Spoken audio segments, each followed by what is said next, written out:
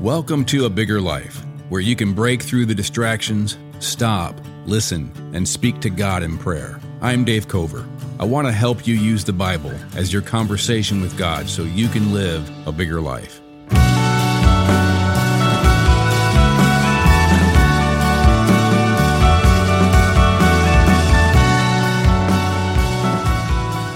Let me be honest with you. Sometimes I think non-Christians have good arguments why Christianity is not true. I think the best argument is simply Christians, professing Christians at least. All throughout the centuries, there have been professing Christians who have been in leadership or just the average professing Christian who have not been good Christians. They have not been good examples of a kind of society that believes in the teachings of Jesus. And that continues even today in our culture. And we hear all the stories because of social media. So we get exposed to more failures of professing Christians not being good Christians. And it is, in some sense, a good argument against Christianity. One of the things that convinces me that Christianity is true is not the impressiveness of professing Christians throughout the centuries. It's the Bible.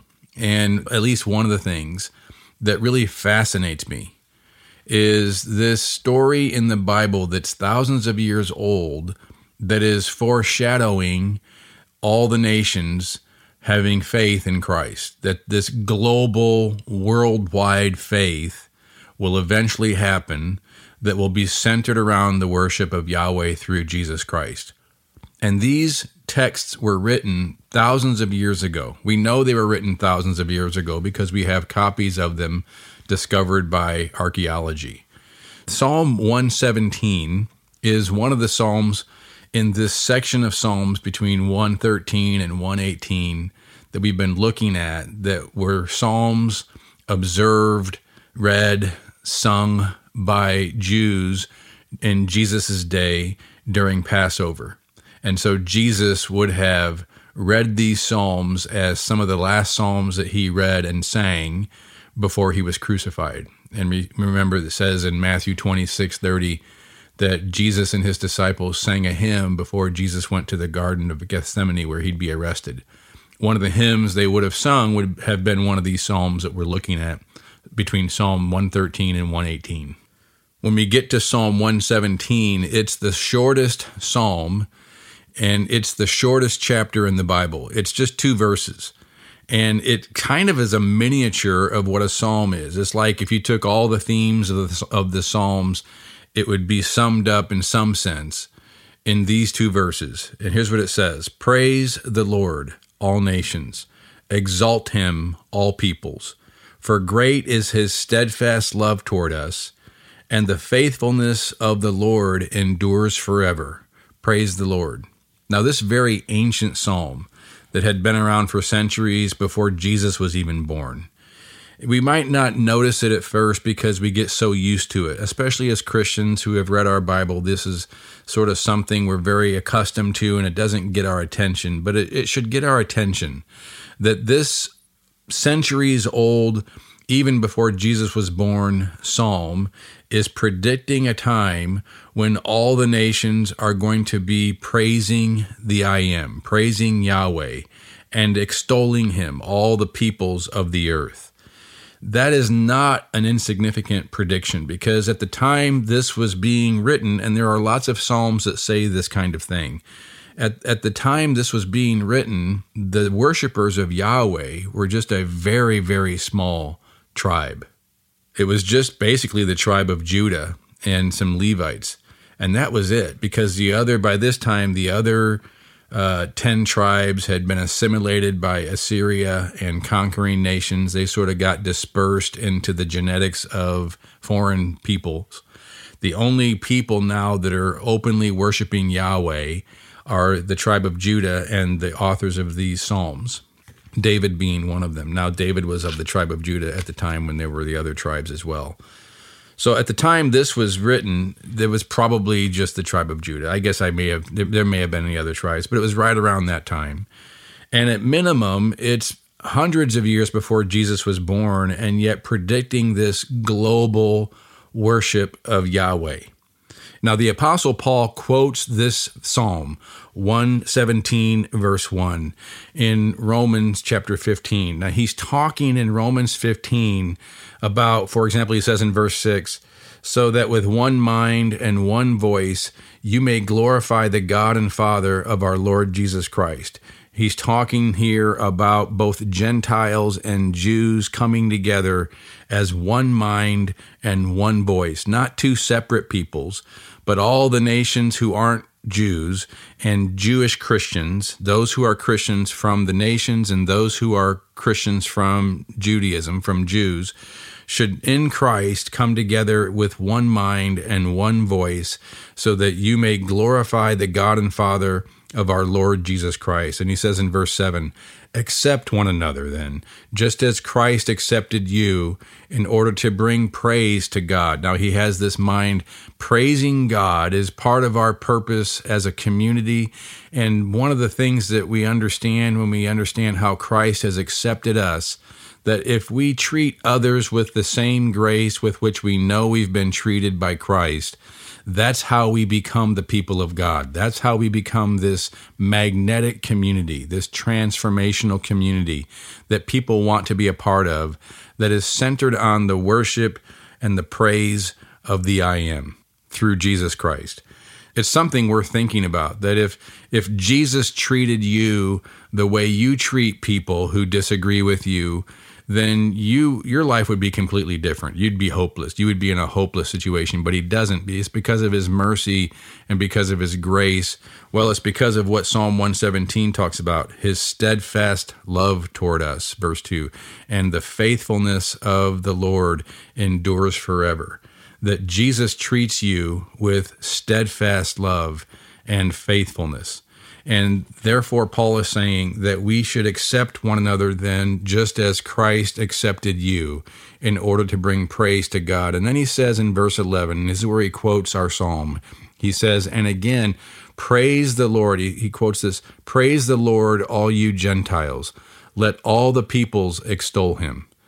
He's saying that verse had always predicted this coming together of the nations along with Jewish believers in the worship of Yahweh. He's quoting this psalm that had been around centuries before he was born as evidence that this has always been God's story, always been God's bigger story, always been God's plan for the earth. The Apostle Paul writes in Galatians chapter 3, verse 7, he says, understand then that those who have faith are children of Abraham. Scripture foresaw that God would justify the Gentiles, non-Jews, by faith and announce the gospel in advance to Abraham. All nations will be blessed through you.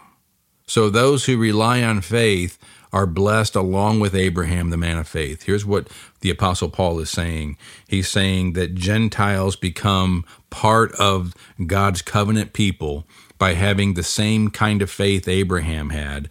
And ultimately, he's saying that's our faith in Christ. So he says in verse 14, he redeemed us in order that the blessing given to Abraham might come to the Gentiles through Christ Jesus, so that by faith we might receive the promise of the Spirit. This faith that God is bringing us into, the faith of Abraham, is when God appears to Abraham in Genesis chapter 12 for the first time. And he says to him, the Lord Yahweh said to Abram, go from your country, your people, your father's household, to the land I will show you. I will make you into a great nation, and I will bless you. I will make your name great, and you will be a blessing. And then he says, and all the peoples on earth will be blessed through you, or in you would be another way we could translate that. All the peoples on earth will be blessed in you, or through you. This is what the Apostle Paul's talking about.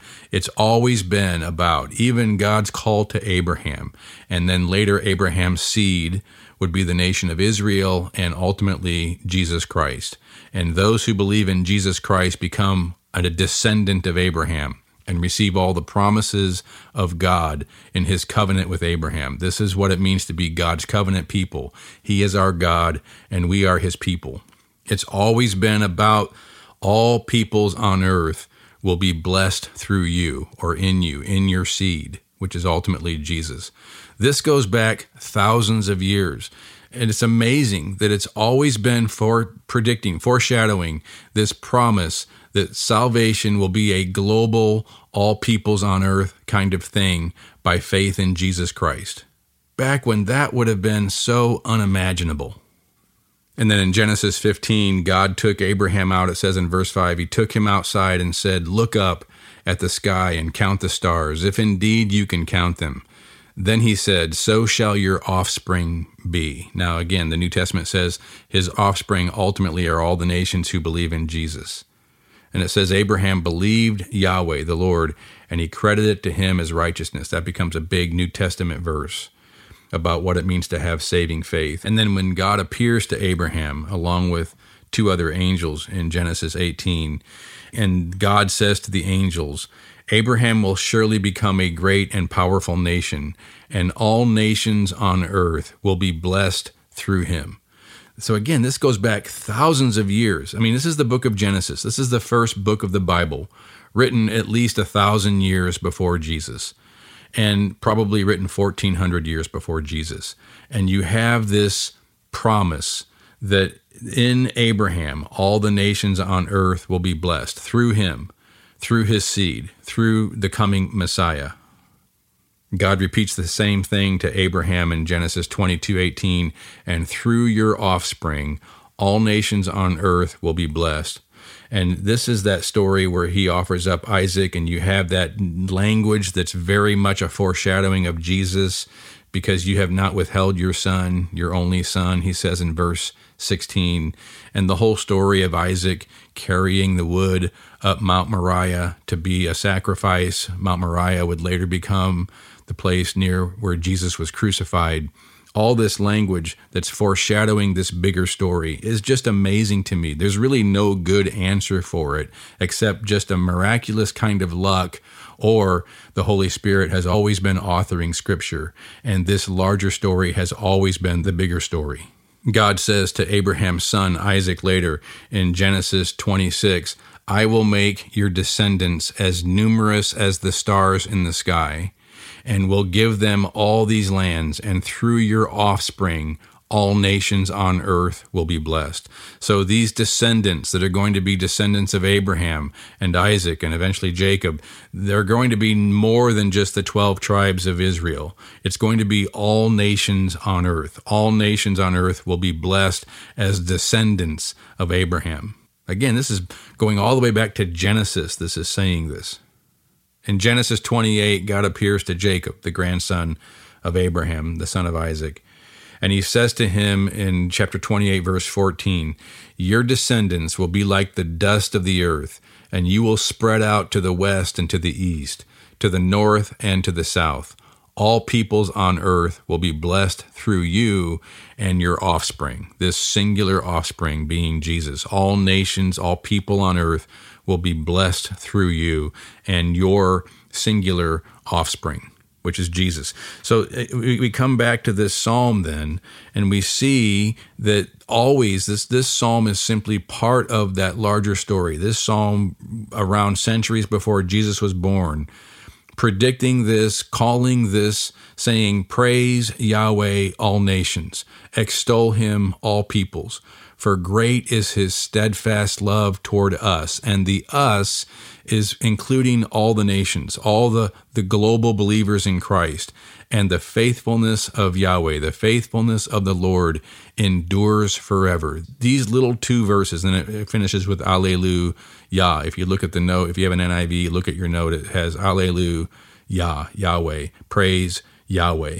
This has always been, just these two little verses encapsulates this whole bigger story that is the story of the Bible. And I just think it's amazing, again, at a time when this could not even have been conceived, fathomed as something possible, this global faith from such a small tribe of people that were nobodies, given anybody's definition, that it has come true even now, even 2,000 years later. The Christian faith is the largest multi-ethnic movement in human history. There is no other faith that is global like this. And it's all happening just as the Bible predicted. And so we read in the last book of the Bible, when it's talking about this resurrected community standing before the throne.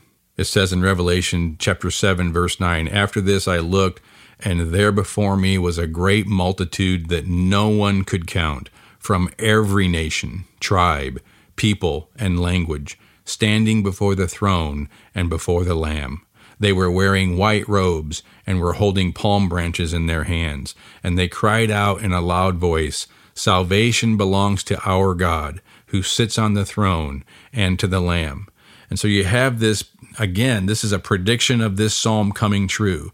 The resurrected believers, it's all poetic, it's apocalyptic language, there's symbolism everywhere. Standing before the throne in white robes means, I think, the righteousness of Christ. Standing before, because of the Lamb, standing before God's throne. God is all our God, the God of the nations. Salvation belongs to our God, who sits on the throne, and to the Lamb. All the nations are doing, those who believed in Christ, those who have the white robes of Christ, and a resurrected state, standing before the throne. Again, symbolic. But they're doing what this psalm says. They're praising Yahweh, all nations. They're extolling him, all peoples. For great is his steadfast love, because of the Lamb. Great is his steadfast love toward us, and the faithfulness of the Lord endures forever. Now, here's how I think about it. If we know that what it predicted has already, what we can see so far, come true, we know the rest is going to come true, that the faithfulness of Yahweh, the faithfulness of the I Am, really will endure forever. We are in this forever story. We can see it. We can see it unfolding through human history. It's happening. Jesus has come. He's died. He's broken through. He's risen from the dead. The new creation has already started. The resurrection is already happening, beginning with Jesus. It's going to happen with those who are in Jesus, the ultimate seed of Abraham, the descendants of Abraham that outnumber the stars in the heaven, outnumber the dust on the earth. God promised it 3,000 plus years ago. It's happening. And so this is going to happen. The faithfulness of Yahweh will endure forever. Hallelujah, Yahweh. Praise Yahweh. And it's amazing to me that all of this is in this psalm that's part of the Passover Psalms. The Passover Psalms that were observed and sung by Jews and by Jesus and his disciples, and that Jesus was the fulfillment of. That night, he sang the last of these Psalms and then went out to be arrested. That was part of the story, and he was fulfilling this story. And it's not an accident that this psalm would be sung for centuries by Jews observing Passover, not realizing that the Passover they were observing was Jesus, the Passover lamb, that would be sacrificed to fulfill this story. Just as the Apostle Paul writes in 1 Corinthians 5:7, "For Christ, our Passover lamb, has been sacrificed." It's always been pointing to him. And the fact that this psalm is part of those Passover psalms tells us that God has been telling this story for centuries, and he's brought us in it now to continue this story. I want to do my role in this story. I know you do too. That's why you're listening to this podcast. I want to be a part of this miraculous story that endures forever. I praise you, Yahweh. I praise you. You are He is. You are the is that my soul longs for. You are the is that is at the center of all creation. You are the source of all existence. You are the giver of all life. You are the is that inhabits eternity. You are the is that is always present with me, 100% focused on me. I praise you, for you are the I am.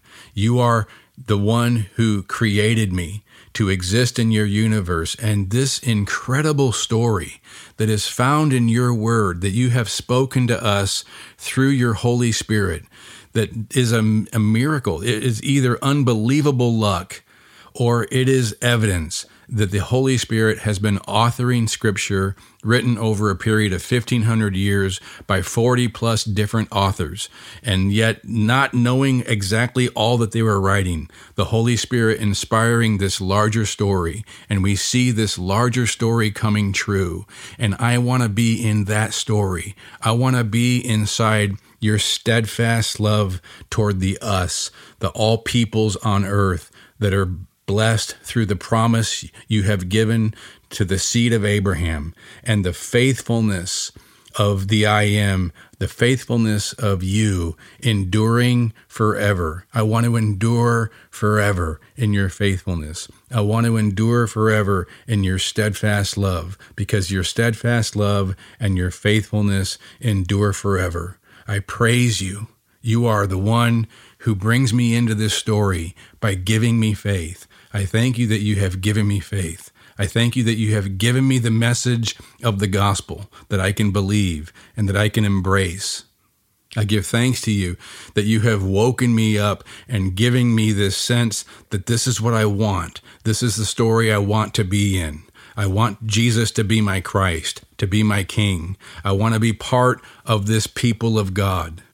I want to be a person of steadfast love. I want to be a person of faithfulness. As Paul said, I want to treat the one another of the community of believers the same way that Jesus treats me, has treated me. I want to have this mercy. I want to have this grace toward others. I want to have this sense of faithfulness and enduring love and forgiveness and patience and kindness. I want the fruits of the Spirit, love and joy, to describe how I treat my spouse, how I treat my friends, how I treat people that aren't my friends, how I treat people that are my non-friends, that I would treat them with love and joy and peace and patience and kindness and goodness and faithfulness and gentleness and self-control. I can have gentleness because I know that you are near. And I can cast all my cares on you. All my burdens I can throw upon you, because your steadfast love toward me and your faithfulness endures forever. I praise you, Lord. I extol you. I lift my hands and I worship you. You are worthy of my love. You are worthy of my trust. You are worthy of my complete obedience. You are worthy of me living and pursuing you more than anyone or anything else. You're worthy of me following you as my King, as my Christ. I want to be your servant. I love being your child. I love that you are my Father. The Creator of the universe calls himself my Father. That is an amazing miracle. And I want to live in that miracle. I want to live fully all that miracle means in my life, that the God that created this universe is my Father, and I am his child. I want to live like your child. I want to live like a child of light, a child of love, a child of mercy, a child who is confident and secure that I live in your family of faithfulness and steadfast love that you have been building for thousands of years, all the way back from when you first called Abraham and gave him this promise that all the families on earth would be blessed through him. This is why I believe your word. This is why I believe your promise. Also because of the resurrection of Jesus, also because of the faithful witness of the apostles, also because of the truth of the testimony of the New Testament. It is an amazing thing that if I just would stop and notice, it is the truest of things that have been presented to me to believe. And I believe your word. And I pray these things in Jesus' name. Amen. Thanks for listening to A Bigger Life, a podcast of The Crossing, a church in Columbia, Missouri. If you enjoyed this episode, please subscribe and give it a rating so people can find this content more easily, or consider texting it to a friend or posting it on social media. Thanks for listening.